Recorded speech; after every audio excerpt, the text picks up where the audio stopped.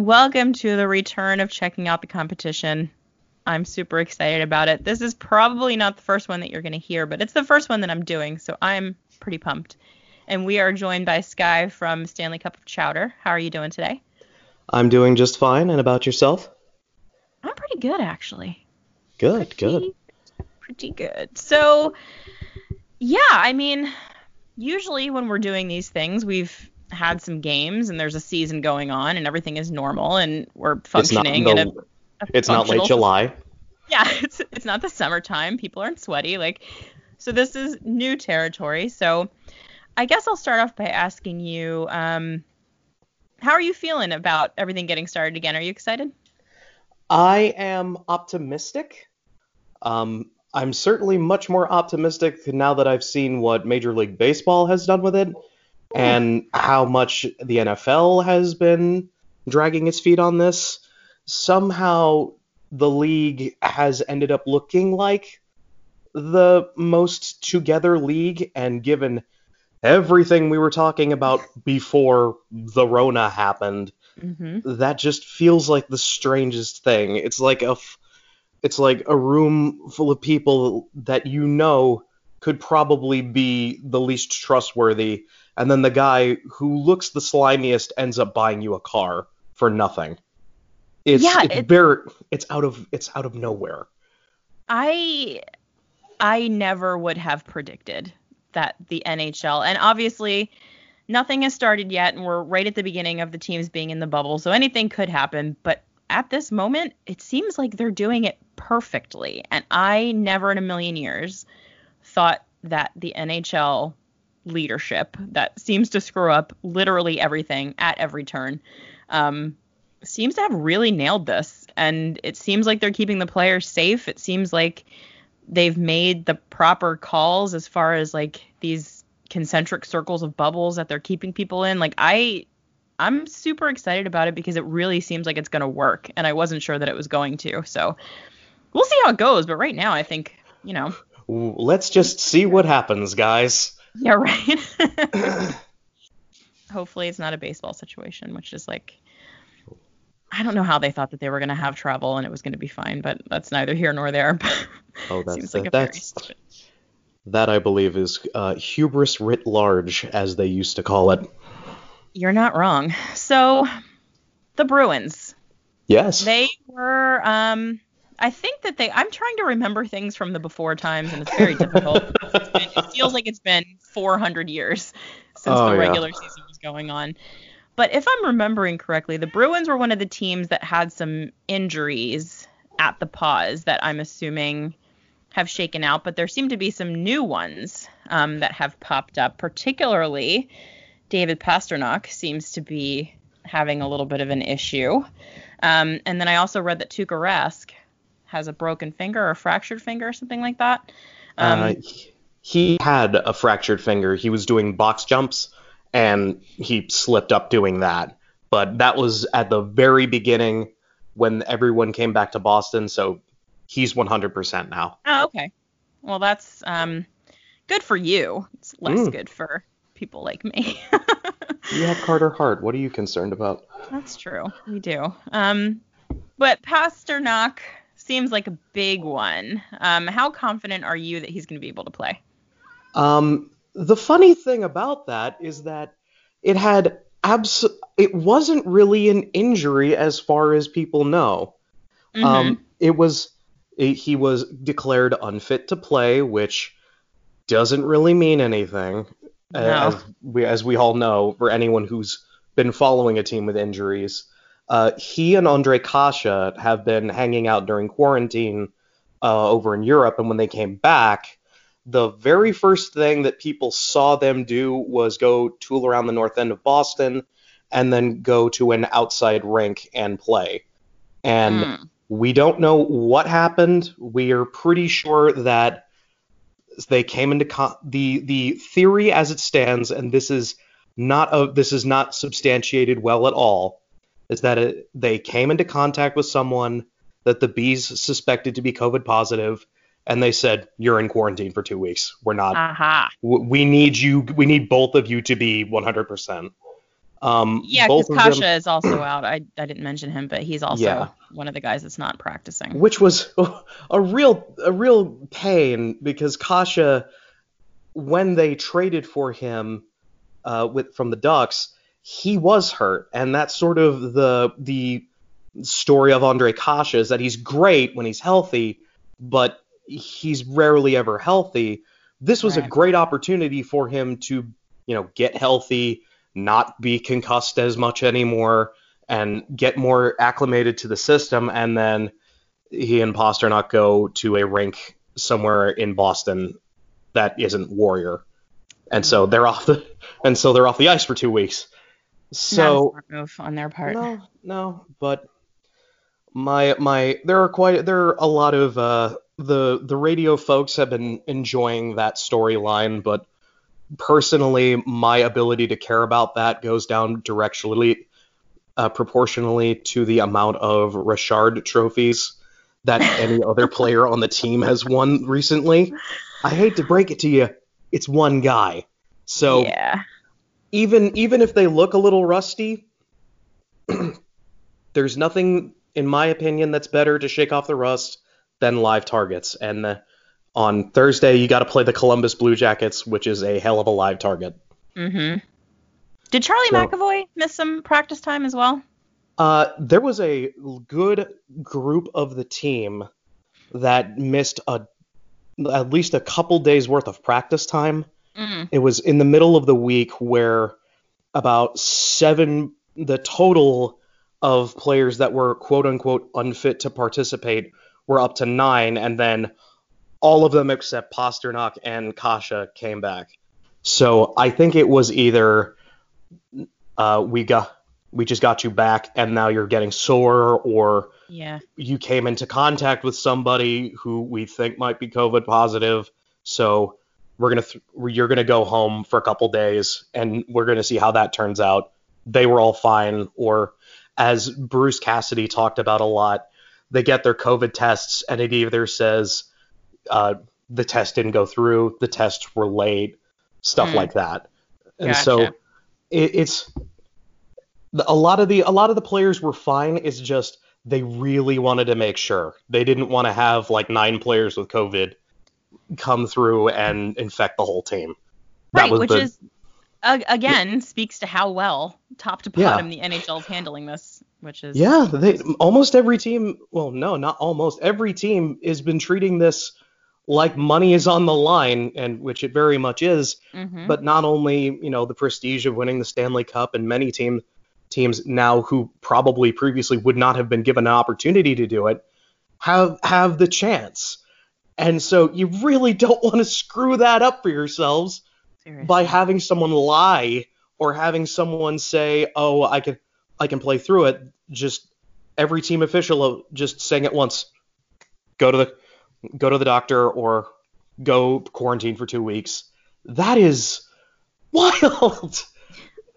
It's great to see, and it really makes me confident that they're going to be able to pull this entire thing off without having a baseball incident. Yes, that would be preferable. Yeah.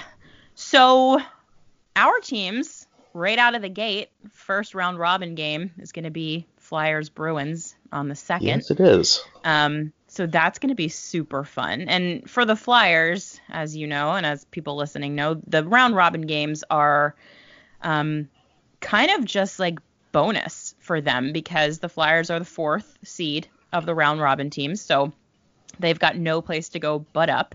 But obviously there's some seeding on the line for the Bruins. How important do you think it is that they really crush it in this round robin? Or would you prefer, kind of like the way I'm approaching it for the Flyers, is treat these games kind of like practice to get yourself ready for the real playoffs?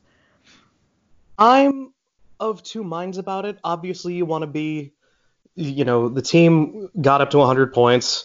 They were the best team in the league for months and months and months. They deserve to be rewarded with weaker, in quotation marks, competition when they get to the playoffs.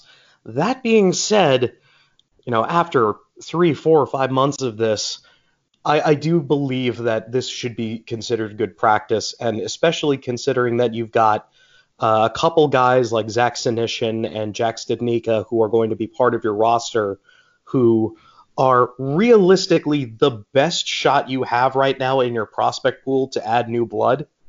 You're gonna have to give them as much live practice as you can, and if that seems if it's a little weird to start out, then fine.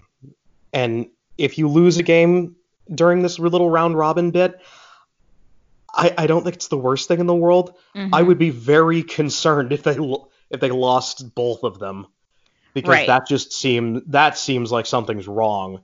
Which this team has gone months and then weeks with a downtime or an Olympics break back when we had them, and during off seasons, and they've come back swinging every time. When their rosters were healthy, I don't see much of a reason for them to lose as many games as people might be afeared that they might do.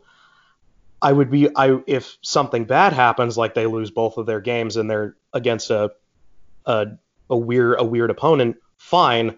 But I'd be more concerned about, why did the defense not work? Why isn't the offense working? Or what happened to the Vezina candidate that we had in net just over half a year ago? So I'm looking at it as just wait and see, but try to use it as an opportunity to try something. Yeah, are Bruins fans a little bit salty about the fact that they have to compete for that first overall seed, or is it just kind of like we've all accepted what it is now? There's a little bit of an undercurrent. There's a little bit of, whenever we look at it, when there's a little bit of this team was good enough to be first overall in the NHL. You don't need to be told that this team is. We don't need to play 3 games to know that. But I think there's a lot more people that just say, I don't care. I've been inside all basically all year, and I've had nothing to do. I've run through Netflix's entire library. I've gone through all the good stuff on Disney Plus. I need something else to do. And I think a lot more people are looking at it as cool, fine, whatever. I'll be mad about it if they lose for the first game, and then I'll be right back to let's go Bruins for game 2. And then when the playoffs start, which it'll basically be as if the regular season never left. So I don't think a lot of people are as mad, but it's just a light undercurrent of salt, because if they end up with a Boston sports fans. You take what you can get. There is a deep undercurrent of salt in every part of Boston. For sure. I mean, I'm a Flyers fan, so I can't really throw that many stones as far as an undercurrent. Oh, I disagree. As I understand it, that's a thing that Flyers fans are very good at. Typically within their own arena. We don't throw stones in the arena, only light up bracelets. Oh, okay. And only when we're very upset, not under normal circumstances. Mm-hmm. So speaking of seeding, which team would you prefer the Bruins end up drawing in the first round, the actual first round? The Columbus Blue Jackets. Yeah, I feel like they're such a fraud of a team. I totally agree. It's weird because I know that over the last regular season back in caveman times, they were doing pretty well and they gave the Bruins fits. But my problem is the other options make me want to gouge my eyes out. I don't want to. If the Rangers decide that they're actually good again and that becomes a thing, I don't want them to run into that. I would rather skin my arm than play the Toronto Maple Leafs again. I would probably have nothing but vile feelings about having to see the Habs in the playoffs. I'm not big on facing Sidney Crosby and Evgeny Malkin right out of the gate. I would rather fall asleep than play the Islanders. It's a lot of I of the teams that I see there that could realistically make it out of this play-in tournament. It's really only the Blue Jackets that I feel comfortable with, because that's a style I understand. I understand what's wrong with them, and more importantly, they're beatable. Like they play a weird style, and they can be kind of squirrely, but they're beatable. The rest is just my brain will go smooth, and so will the players on the ice, and that's what bothers me more. I got to tell you, as jumbled up as all of this is, if the Bruins end up playing the Maple Leafs again in the first round, I'm just going to be so upset. Just because, like you literally, you're putting every team, like, into a hat and shaking it up and seeing what comes out. And if that matchup comes out again, it's just going to be like... This dance card has been full for the past 3 years, and I want them to go away. And the worst part is, because it's Toronto, and a vast majority of all hockey media comes out of Toronto, every game is a referendum on everything. Goaltending, calls, non-calls, players being dicks. There's Brett Marchand in the mix. He's usually a storyline. And, oh, God, I can't overstate how much I just want the Toronto Maple Leafs to go away forever. Yeah. And hopefully, John Tortorella will work some of that crazy man magic to make that happen. Because if they don't, it's just going to be the most insufferable playoff round, tied with every other time the Boston Bruins and Toronto Maple Leafs have made it to face each other. It's just the worst. Thank your lucky stars. You don't have to play Toronto 4 times a year. I mean, I like the Maple Leafs, but also everything surrounding that team, as you said, is just a giant pain in the ass. So if we had to play them literally every playoffs for what feels like our entire lives, I would just imagine the insane imaginary narratives around Sean Couturier. There would be no one. Almost everyone that I know of has nothing but positive things to say about Sean Couturier. If he played the Toronto Maple Leafs for 3 years over the past few playoffs, he'd be a goddamn demon, and Absolutely. No one would know why. He doesn't even play that bad, like that, and he would be. So I was going to ask you about this a little bit later, but since you brought him up, okay, Coots should definitely win the Selke, right? Like, it's time. Probably. For Patrice to hang up. Yeah. I've taken a look at the Evolving Hockey RAPM charts, and I've looked at everything there. It's probably Couturier's turn. He right now is the premier defensive forward in the NHL. That being said, reputation gets you an awful long way in this game. It does.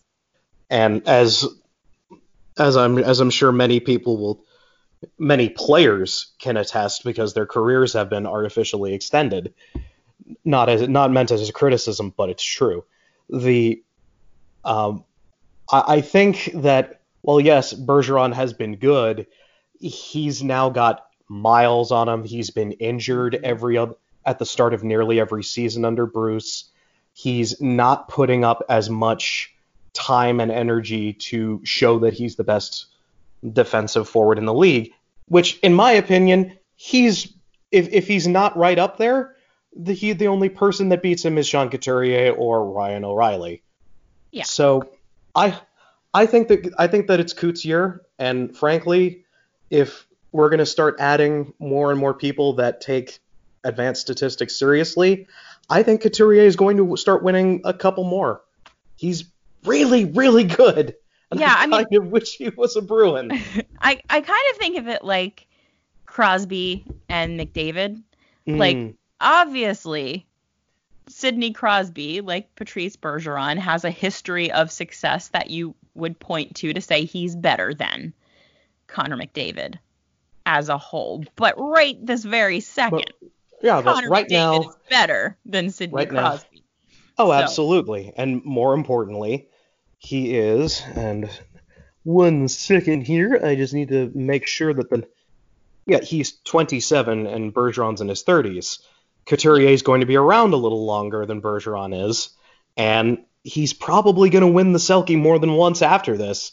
I think it's time for him to pass the crown to Couturier, at least for this year. If Bergeron comes back fully healthy in whatever the heck 2021 looks like, then who knows? We'll see what happens after that.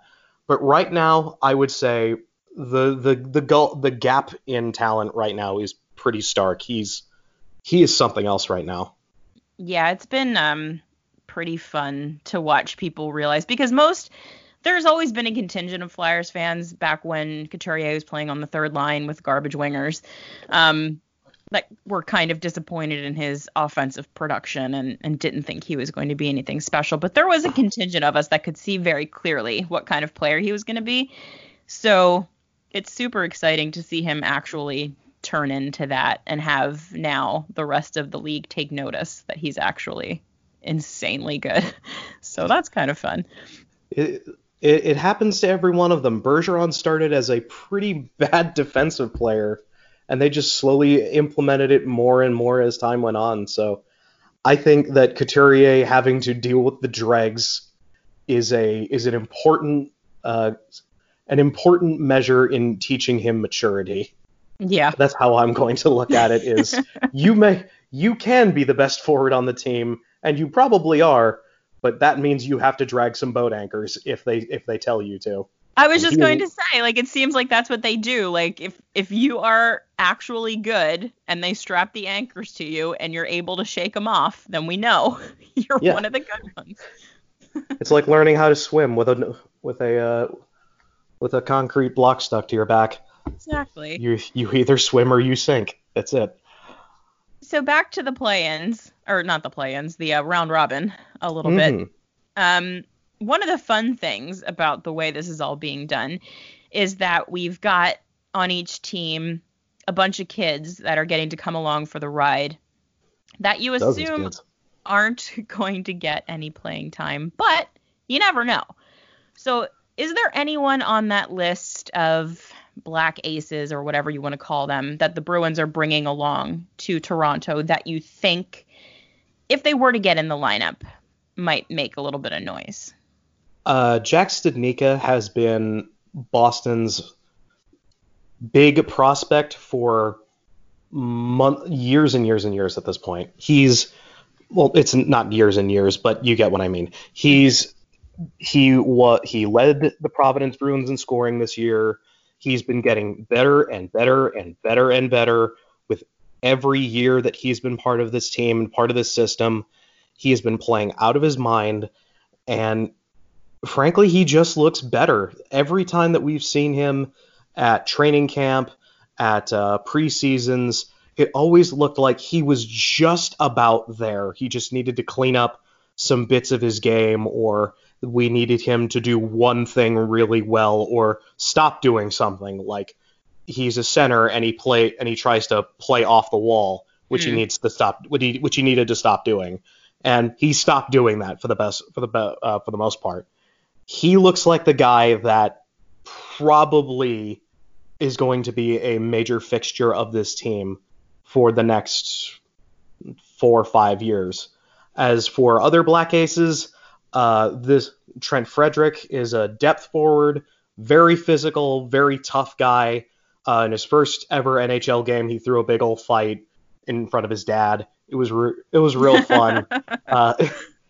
He definitely ingratiated himself to the Boston fan base very quickly, but he's a guy who's all about the depth style of play. He's physical, doesn't really score all that much. He didn't even really score all that much as a Providence Bruin this year, but that's not what they asked him to be. If someone like, say, Sean Corrali gets injured, or someone in the depth starts to have problems, that's probably a guy they're going to go to. If they play Columbus, who's a physical team, They're probably going to try and add him to the lineup just to balance things out, try and keep a guy who will keep order sort of deal. The big one that no one's tried to talk about it because it's not a comfortable subject for Bruins fans is that they've got one guy who probably needs to make some noise if he ever gets in the lineup, and that's Zach Senyshyn. He is the only guy of that infamous draft where they could have had Barzal, Shillington, and could have had Travis Konechny. They could have. Instead, they chose Senyshyn. And that has been a massive black mark on Don Sweeney's draft record ever since he got here. And so if he makes this team, if he's asked to be on this team, he has to score. He has to play to the level that he is expected to be at. He has been fine as a Providence Bruin. He hasn't been great. He hasn't led meaningfully. He has been hurt. I will give him that. But he should be doing better than a guy who is going back and forth between the ECHL. That's how I look at it. He should be doing better than Alex Petrovich. That's how I look at it. So if he plays, he has to be playing out of his mind. Because after that, he will probably be a very... He's not making it after that. This is really one of his last chances in Boston. He's been given plenty of last chances, but this is it, at least in my opinion. Yeah, other than that, is it? His draft +4 at this point? Yeah, 3 or 4. Yeah, it is his draft +4. So yeah, you kind of got to be doing something at that point if you're going to be something. So what would you say is the one key thing that the Bruins have to do right in these playoffs? Not necessarily just in the round robin, but in the playoffs generally. Like, for example, I think that the one thing, like if I had to pick something that's the most important thing, it's going to have to be Carter Hart playing as well as he did in the regular season in the playoffs. This is obviously his first playoffs. We're going to have to see how he does under all the pressure. I think for the Flyers, that's kind of the most important thing that needs to go right for them. What would you say for the Bruins is that thing that needs to go right? Depth scoring. They got to get the depth scoring right away. It's been an under discussed issue because the first line has been so good, and whenever guys like Jake DeBrusk scores, it's always a highlight reel. Whenever David Krejci has some crazy power play goal, or passes to create some crazy power play goal, it's a thing that people will remember. But this team still has a lot of guys who are considered role guys, who are considered, third, fourth liner types, who don't really score all that much, and that's that's kind of a problem because a couple of them were expected to be like top 6 wingers, like Anders Bjork, who came from a very well-established college system, played very well for the first couple years he was here, and then he got hurt, and then he got hurt again, and now he's good, but he doesn't really shoot, which is kind of a problem. Yeah. The Bruins just traded a guy who was good, but he doesn't really shoot, sort of deal. You've done... The big question is, how does Charlie Coyle take the dregs that he's been given, which is unfair. I like Nick Ritchie, but how does he take those players, these depth guys that either are more concerned with the defensive side of hockey rather than the offensive side, or the guys that are just there to hit and punch and do things like that, and turn them into scoring players? Because as we've been discussing, Patrice Bergeron's great. He's a fantastic player, and so is Brad Marchand, and so is David Pastrnak. But if you can shut that line down, as we've seen over and over and over throughout this regular season, if the depth doesn't step up after that, it becomes a nightmare to try and even score a single goal. because this team is the one team in the National Hockey League that somehow has to be told to be selfish. They are pass first to a fault, with the exception of 3 players, and one of them is a defenseman. So you should probably instill that scoring is not necessarily a bad thing. No, it's good. Goals. I know that some of the nerds will tell you that goals are important. As many of those pocket protector wearers have told me. You gotta score some from time to time. Scoring is in fact a good thing. Do not just possess. At some point, shoot the puck. No shoots. Only possess. Get those numbers up. Final thing, with absolutely nothing to base it on. Okay. Give me a score prediction for this first game, Bruins Flyers. I think that using the last couple games as a model, which is not especially great, they were, about 1 million years ago. I'm gonna say that it's gonna be close, but I'm gonna say that it's not gonna make anyone feel good. I'm thinking it's gonna be 2-1, and I'm pretty sure that that 2-1 is gonna come from extra time. I was gonna say 2-1 too. Like it's 2-1, 3-2, and not like a pretty one. Oh, a grindy, back and forth, ugly. The tying goal is going to make everyone very mad.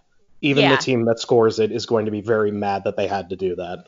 Yeah, I think it's just gonna be the first game. It's going to be shaking off rust and figuring things out, and it probably won't be pretty, and it could definitely go either way.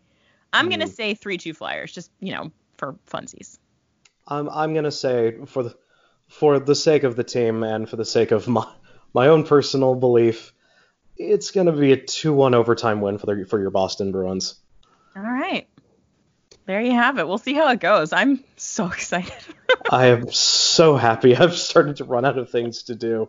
This is amazing. Seriously, it's gonna be so great. Thank you so much for hanging out with us, Sky. You can find him at Stanley Cup of Chowder, which of course does wonderful work because it's an SB Nation hockey blog and they're all outstanding. So please visit them. Please do. Yeah, enjoy the game on Sunday. Thank you. I think you'll have a lot of fun, just like we will. Go Flyers. And may the best team win, which will be the Boston Bruins. I just hope both teams have fun out there. I just hope they have a good time. Yeah, everybody have fun. Nobody wins, nobody loses. It'll be great. Yeah. All right, go Flyers. All right, yeah. Go Bruins.